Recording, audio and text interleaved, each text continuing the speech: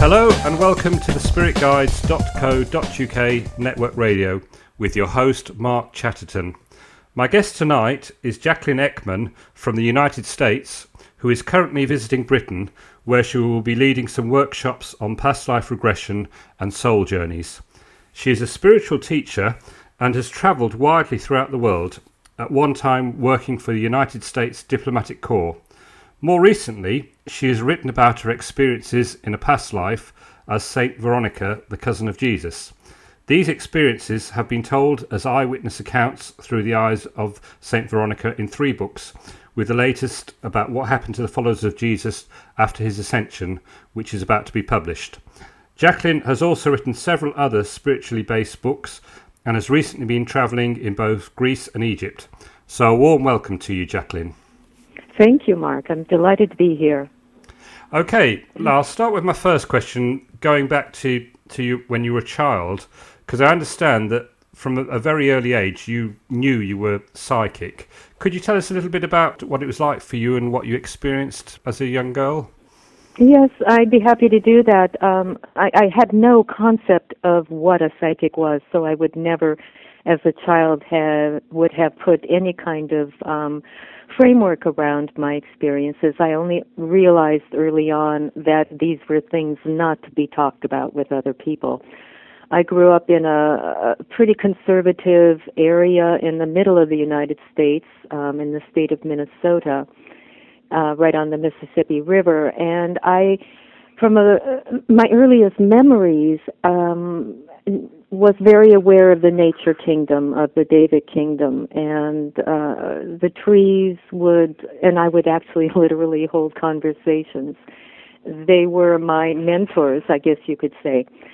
And I used to be able to tell people's futures. I didn't think of it even in those terms. I would just look at someone and know what was going to be happening with them. And as I said, I learned pretty quickly not to tell people things because either they thought I was a pretty strange child or that there was something wrong with me. So I would scare them when the thing that I spoke about would actually come true.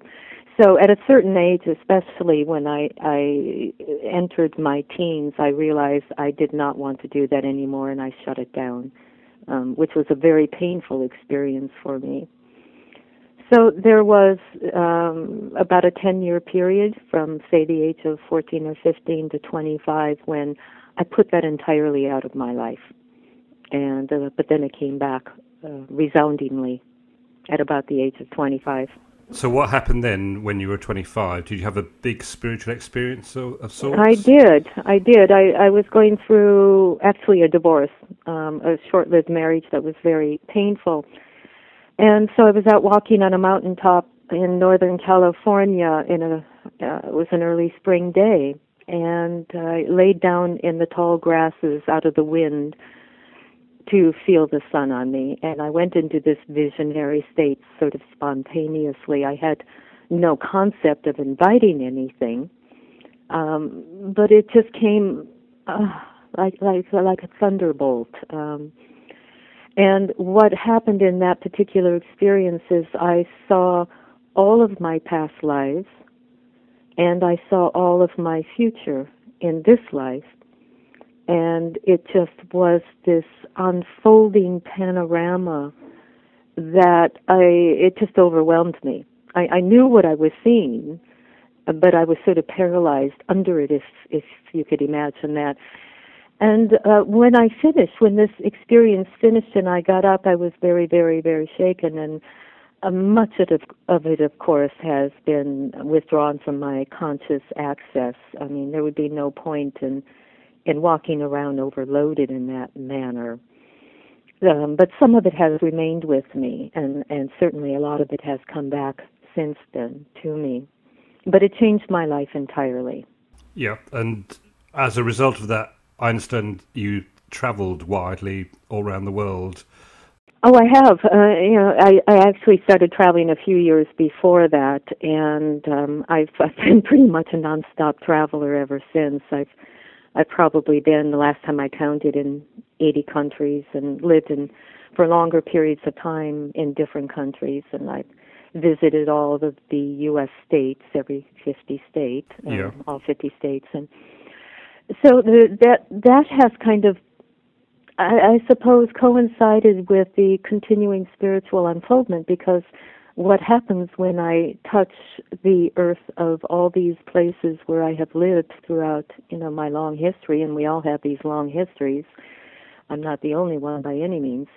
It's just that I have begun to remember all of these past lives, whereas most people haven't yet done so. But when I've traveled and visited these places, the memories come back to me pretty spontaneously. Right. I was going to say that I understand you were invited to join the United States government diplomatic corps.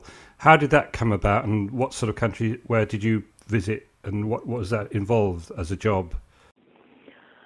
Well, being a traveler, I realized that it would be very useful to me to have a job that would allow me to be in other countries and get paid for it, instead of simply out traveling, spending money.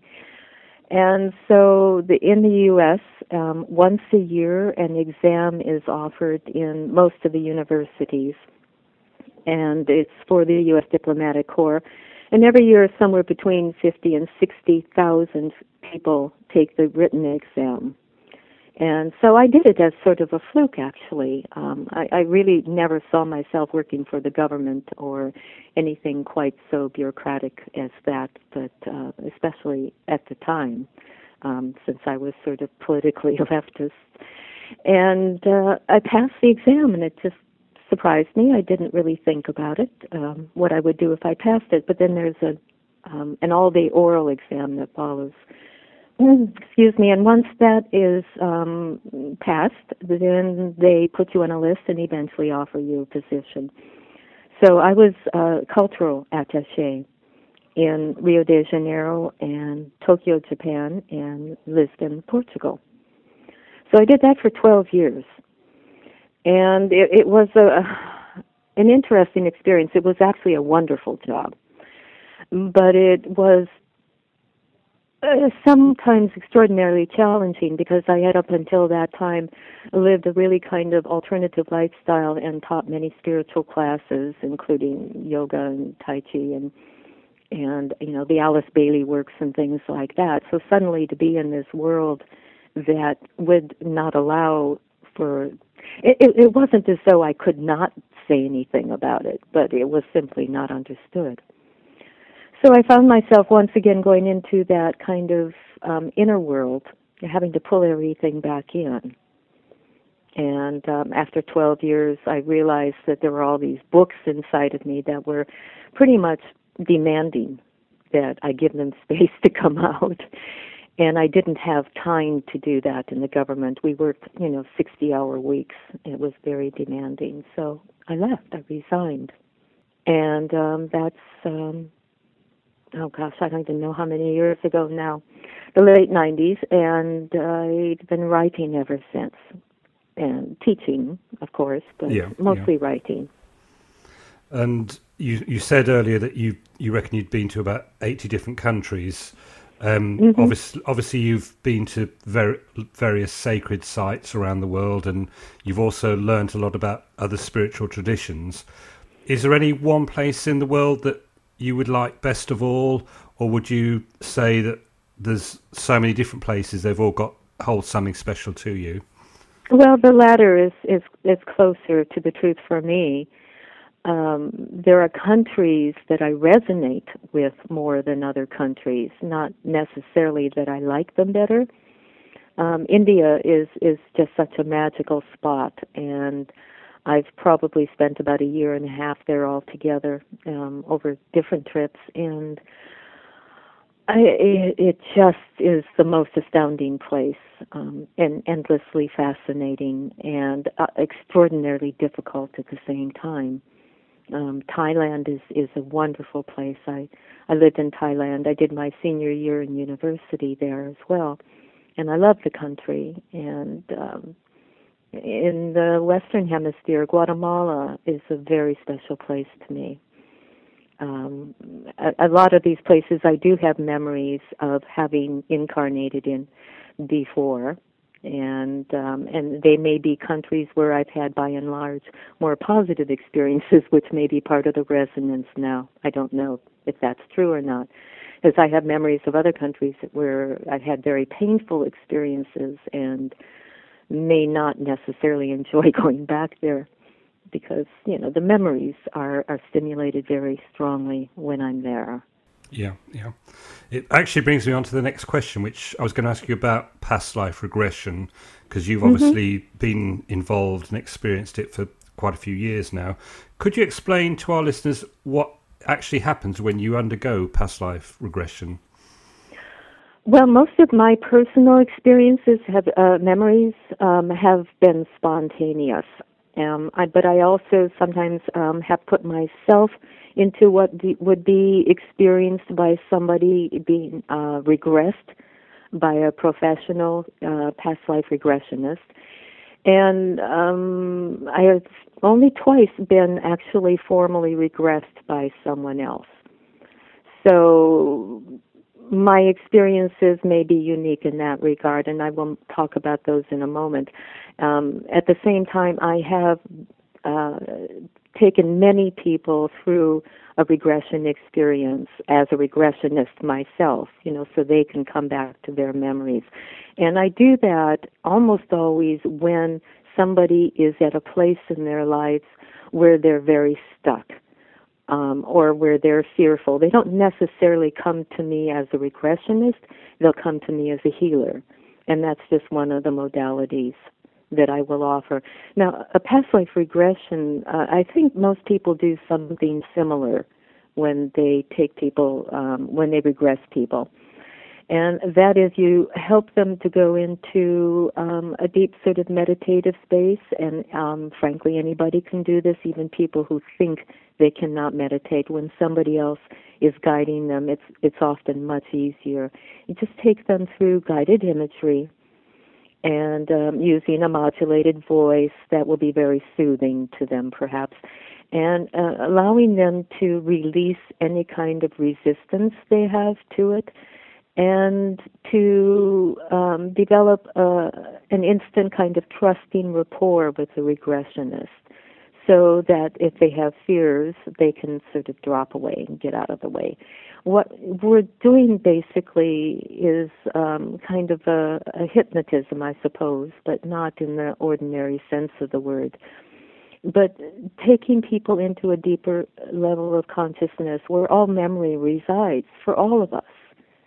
And in the process, these people, each person will then be able to make some level of soul contact.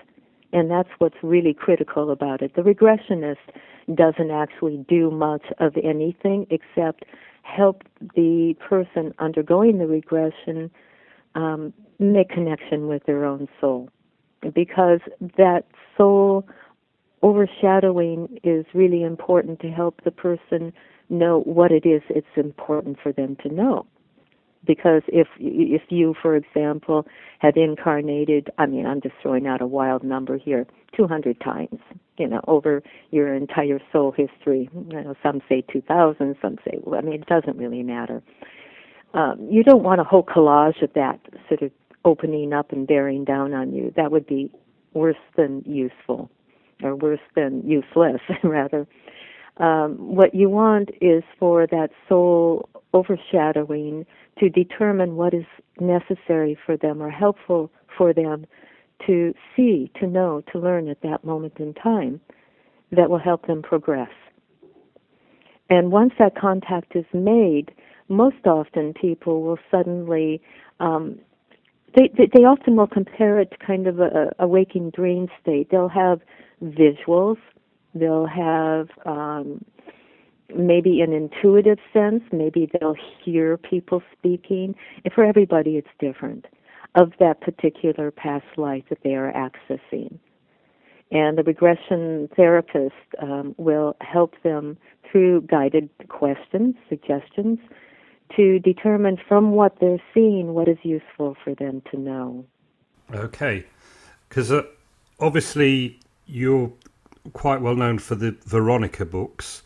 Is it right that you've completed the third one, or is that about to be I'm not published? finished with the third. You're No, not quite that ready was yet. no. In fact, that's one of the reasons. The main reason I was drawn to come to Greece. I arrived there Christmas night, and I just left there 4 days ago, I guess. So I was there nearly 2 months. I wanted to go to Greece because part of the book that I'm writing, the third book, takes place with the one we know as St. Paul, where Veronica was traveling with Paul through Greece and Turkey. I was in Turkey not that long ago as well, so I've been able to touch down into both the Greek soil and the Turkish soil to help stimulate the memories for that book. Yeah. Because the third book in particular is a very complex story, because even though it's Veronica's story, Veronica traveled in the first part of the book, or the first part of the post-crucifixion time of Jesus or Yeshua of Nazareth, with Thomas to India. So I also was in India not that long ago. And so the first part of the book will be takes place in India. The second part of the book is in Greece and Turkey primarily. And the third part of the book will be here in Britain, because Veronica does come up here for a time. And the fourth part of the book will be in southern France, where she lives out the remainder of her life, actually the last 30 years or so of her life. Veronica lived quite a long time for that period. So that's why I went to Greece, and every time I go to one of these places, I think before I go there that I've remembered a lot, but boy, my feet touch the earth, and all these details come back to me in the most visceral, real way, as though I were Veronica right now. Yeah. And for the good and the bad of that, because those were very difficult, painful times often. Could you explain how it was in the first place that you realized that you were Veronica in a previous life? What were the circumstances that led you to realizing this? Yes, when I think back on it now, it was a complete surprise to me. I've been on a spiritual path for a long time, but it had nothing to do really with Christianity, even though I was brought up in a church in, the United States, but I never had a sense of connection to it. So my whole spiritual focus was on Hinduism, Buddhism, and sort of Native American shamanism. It was kind of a motley mix of all of that. Yeah. So I was traveling. Well, there's a very long story. I'll tell the short story if I can here. But I was traveling through Europe on my way to Bosnia, and I stopped off in Rome, and I was just looking on Rome as being a touristic kind of experience. I really did not think of that as being part of my pilgrimage at all. And I went to the Vatican. I hadn't been there in years, and walking around St. Peter's Basilica and up in the upper kind of cupola area, and there was nobody around me at the moment. And I walked by a little silver or bronze plaque, and I don't even remember. I don't remember knowing at the time what the plaque said, but I suddenly felt like I was hit with lightning. And it just shook me from head to toe, and I was weeping uncontrollably. I had no idea what was going on with me, and I'd forgotten entirely where I was. I just knew there were a few people around, and I hoped I wouldn't do something crazy.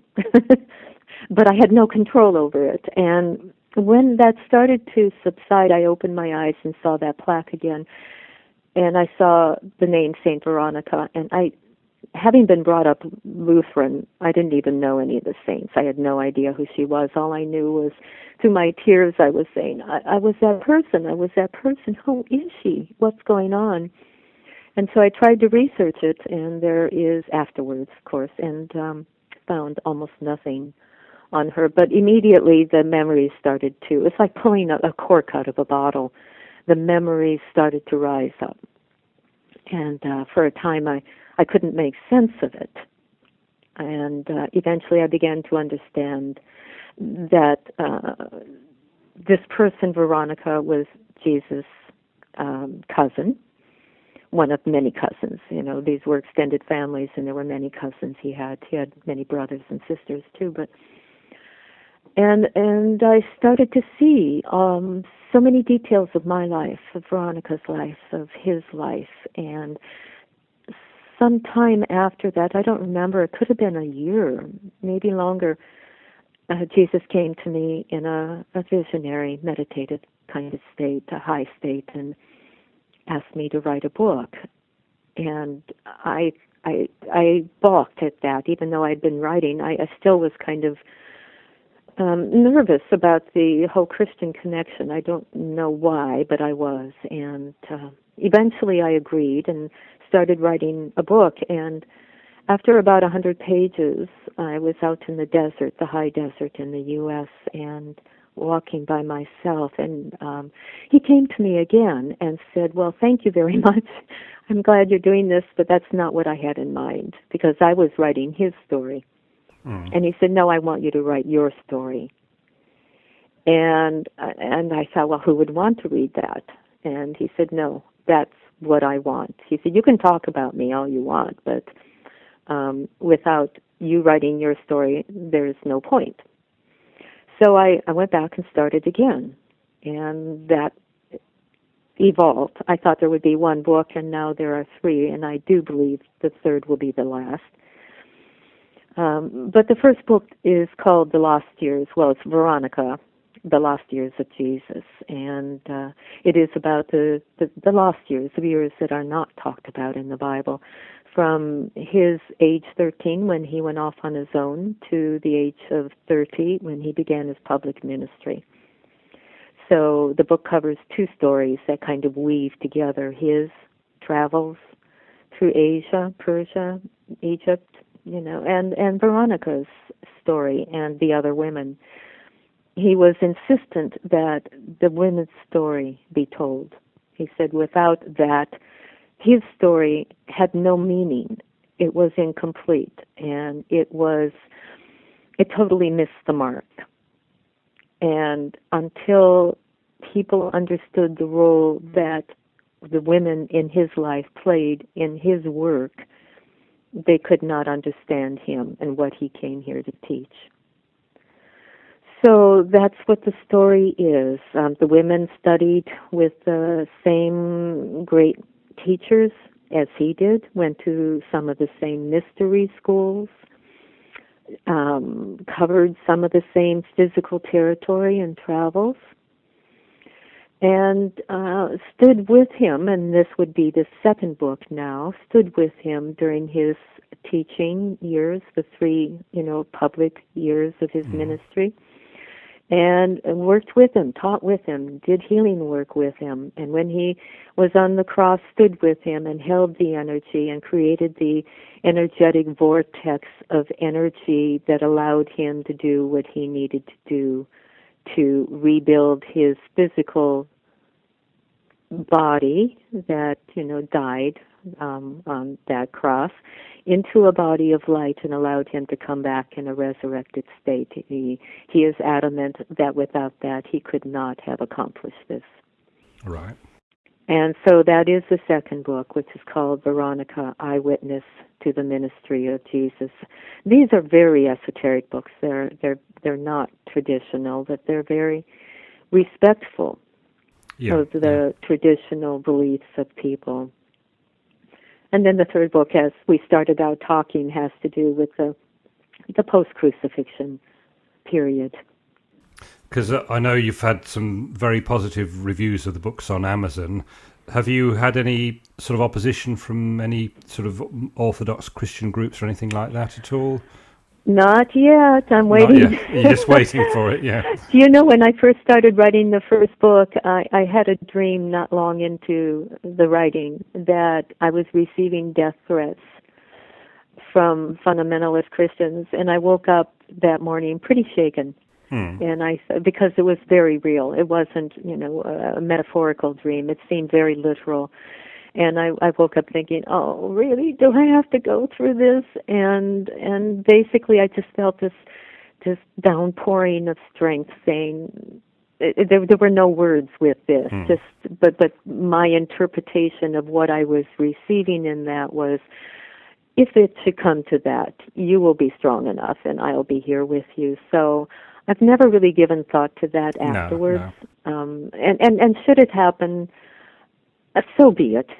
Yeah. I'm not really into high drama in that level, and I'm not going to worry about things that don't exist yet. Right. Okay.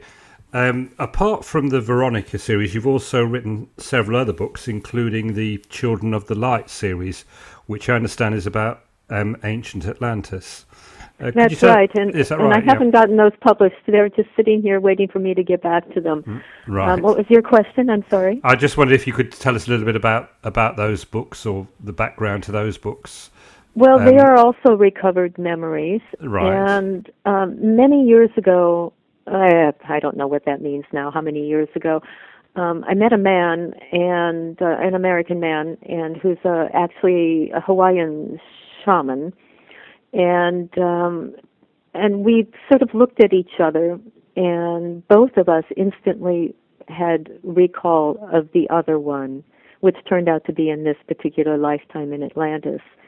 And the first image that came, the first visionary sort of flash that came to both of us was a very traumatic experience, which is what starts the series of books off. And that is basically the final sinking of Atlantis, if you will, because there were various periods of time where Atlantis had traumatic physical earthquakes and tsunamis and that sort of thing. But this particular period, or event rather, was really the end. I mean, the absolute end. And our first visionary sort of co-vision that we had together, we had just met each other, mind you, so it was pretty unusual, a pretty unusual experience, was us lifting up off the physical earth in a small capsule and watching, our beloved land fall beneath the sea, and just the utter horror and shock of it. And it was quite a number of years, at least a decade after that. I mean, I just simply never went back to that vision. It was just so overwhelming, I didn't know what to do with it. Mm. About a decade later, I think it was, I sort of turned my attention back to it, and the story unfolded, which is often the way it happens with me, as though I were watching a movie, except I'm in it and I'm emotionally involved with it. Mm. And so I saw maybe the 30-day period prior to that final sinking. Sorry. And basically what happens after that? What happens when most of humanity is destroyed?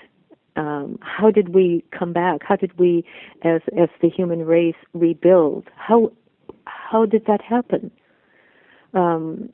And so I know that certain groups of people were lifted up, if you will, and taken off, and we were put into what was described to me as a state of abeyance. And that's hard to describe because there's really no physical language, or I don't have any language for it in shorthand right now to give to you what that means. But we were taken into abeyance until the earth settled, and how long a period that was, I don't know. 30 days, another month or something. And then we were set down into different geographic areas around the world. Some went to Egypt. This is not that story. Some went to, what is now the Gobi Desert. Some came to Britain, actually, even though it looked different then than it does now. And I went to what is now more or less Guatemala, I and a number of other people. And where I was, there was a small indigenous population, not highly sophisticated like our own was, and that we had to learn how to work together and to rebuild from the ground up, literally from the ground up. And that's what the two books in the Children of the Light series are about. primarily is how we rebuilt. Yeah, sounds fascinating. And we were highly trained people. I was a shuttle captain, and my husband was what would be sort of the equivalent of a physicist. And I mean, we were all highly trained. We didn't know how to survive on that level. And so I became, my name was Alora then, basically a shaman, a medicine woman. And the rebuilding process was long and difficult and actually quite lovely in the end. Yeah. Right. Yeah, it sounds very interesting. Obviously, we've got to move on now, but yes. Back to the present. I understand you've just been in Greece for a few months and Turkey, and before that Egypt. Is there anything that from your experiences recently that you would like to share with our listeners that you've experienced in those places at all? Well, the time in Greece, oh my goodness, yes, there's probably a lot I could say, but the time in Greece, I was in Athens for about 5 weeks, and Paul and Veronica spent a good deal of time in Greece, in Athens, and sometime on the islands, some of the islands. But in Athens, it was very interesting, and it was wonderful having such a long period of time to slowly get to know the place. I'd been there before a couple of times, but this was different. I found I'd be out walking on the Acropolis or on the side of the Acropolis, and I would see a little alcove, in the rocks, not quite a cave, but I remembered going in there as Veronica after a day with Paul that was very intense. I mean, he was a very intense man to begin with, but with the crowds sort of swarming about us or pressing in against us, and Veronica would then go off and escape into this little quiet alcove, and to just actually physically now go into that place myself and to feel her energy there and feel what she felt and what a sense of relief there was in the quiet and peace of the place. I mean, just little things like that were extraordinary for me to experience now on this visit. And of course, there were the bigger experiences too of standing up at different points, and Paul speaking and gathering crowds about him, and then suddenly he would turn and sort of push me out, Veronica, that is, up in front of the crowd, and disappear himself, and I would be stuck there, with all these strange people looking at me, and start to speak about the teachings of Jesus. Yeah. After all, that was what we were there for. Yeah. And to try to, more diplomatically than Paul did perhaps, show how that made sense to them, or would make sense to them, integrating it into their kind of basic belief system that they already held. Whereas Paul would stand up and say, okay, you've got to give up all your beliefs and do this. And Veronica would stand and say, well, these two systems work together. That Yeshua or Jesus talked about, he never spoke against any system. He never said that people's beliefs were wrong. He would say, well, consider this, or have you thought about this, or maybe, this might help you understand your life better. And so that was more the tack Veronica would take. That was just wonderful being in Greece and totally reliving that. The island of Patmos, I had a lot of great experiences there as well, memories, and from that lifetime and another one as well, which came unexpectedly to me. Yeah. Oh, yes. I mean, Egypt was much the same. Veronica went to the same mystery school in Alexandria as Jesus did. And the energies are still there. The physical structures are gone, of course, and the country is very different, even before current, circumstances at the moment. But yeah, I was going to ask you. Obviously, since you were in Egypt a few months ago, it's all changed, and there's so much going on in the Arab world at the moment with Libya and Bahrain. What do you make of all that? I feel very hopeful about it, but also a little bit fearful, because I understand, the impulse that is moving through those people, through those lands, that is really brought people together and helped them move into this great period of it's crisis and possibility all at the same time. The cultures there, the political culture has been very rigid in all of those countries, and this has been brewing under the surface for not just decades, but hundreds of years, for them to rise up into their power and take over, not just their countries, but take over their own lives, and really express what they're here to do as individual and as individuals. On a soul level, but it's oh my goodness, taking letting the genie out of the bottle is a big what if. Anything could happen right now. I'm surprised it happened as quickly after we were there, because there was no physical sign of this, of course, in September and October. But one could feel this building for a long time. I've been in Egypt before as well, and it's been building for decades, really almost since Mubarak came in. And of course, he came into power on the heels of the assassination of the president, for whom he was vice president, Anwar Sadat. So the country has been going through a lot of turmoil for quite a long period of time. But I think this is incredibly important and a terribly important part of human evolution, that the people in this part of the world are able to come into their own and be given power. Whether they use it well or not use it well remains to be seen. But it has to happen. It just has to happen for evolution to take place. And do you have any particular views about the future of the world, especially with the year 2012? Do you have any particular viewpoint about that at all? Well, oh my goodness, I definitely know that we are on the verge of something extraordinary, and that 2012 is just maybe the central mark, the high water mark on this time period that we're going through of great shift. And 2012 is really, as people have been saying for a long period of time, the end of the world as we know it.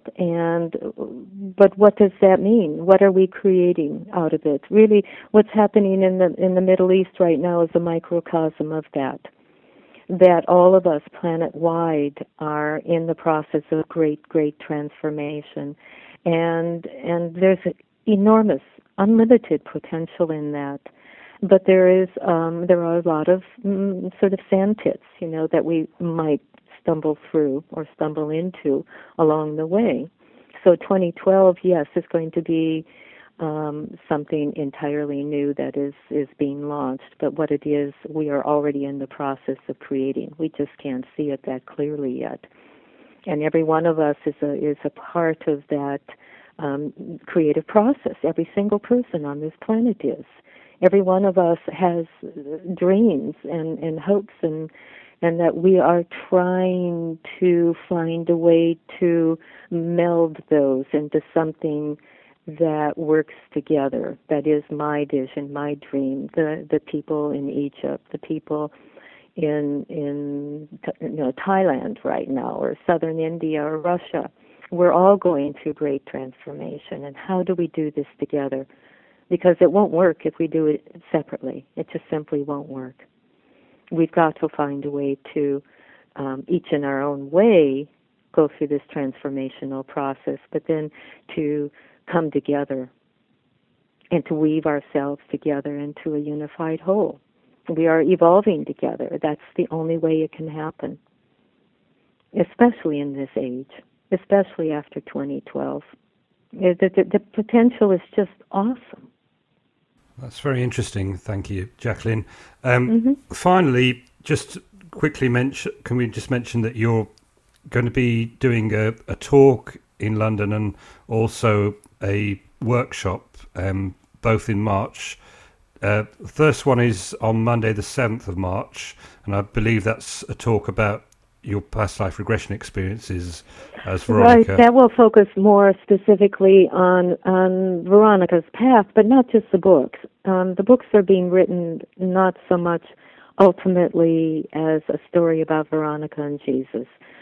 That is the background, that's the foundation, that's the theme that will tie into all of us now. You know, how do those teachings relate to us today? How does what Jesus, as one of many of the great masters, how does what he came to teach us then help us in our world today? There was a great period of shift 2,000 years ago as well. And what can we learn from that to help us through this shift that we've just been talking about today? How does remembering one's past lives help us individually? How does it help you, for example, to remember what you have done and what you have probably learned or not learned in the past? Teach you about how to live your life today. How will it help you go through this shift? And then how does this, because we all evolve not just independently, we evolve as soul groups as well. How does this help us work with our own particular soul group? How do we find out who they are? And in finding out who they are, how can we work with them? How do we work together? And in what way does this elevate humanity? In what way does this transform the earth? So, you know, I will talk about both the microcosm of the books and my personal experience, and then help people see how it applies to them. So it won't be just an abstract, sort of interesting story about someone 2,000 years ago. How is it relevant now? Right. Okay. And then on Saturday, the 19th of March, you're taking part in a workshop called Karma to Dharma, also in London, but it's not just you. Right. It'll be with Stephanie Bell and Neil Shaw. And they are, the two of them, more professionally known as regression therapists, among other things. And so what we will do is weave their backgrounds in with my own and help. It's a full-day workshop.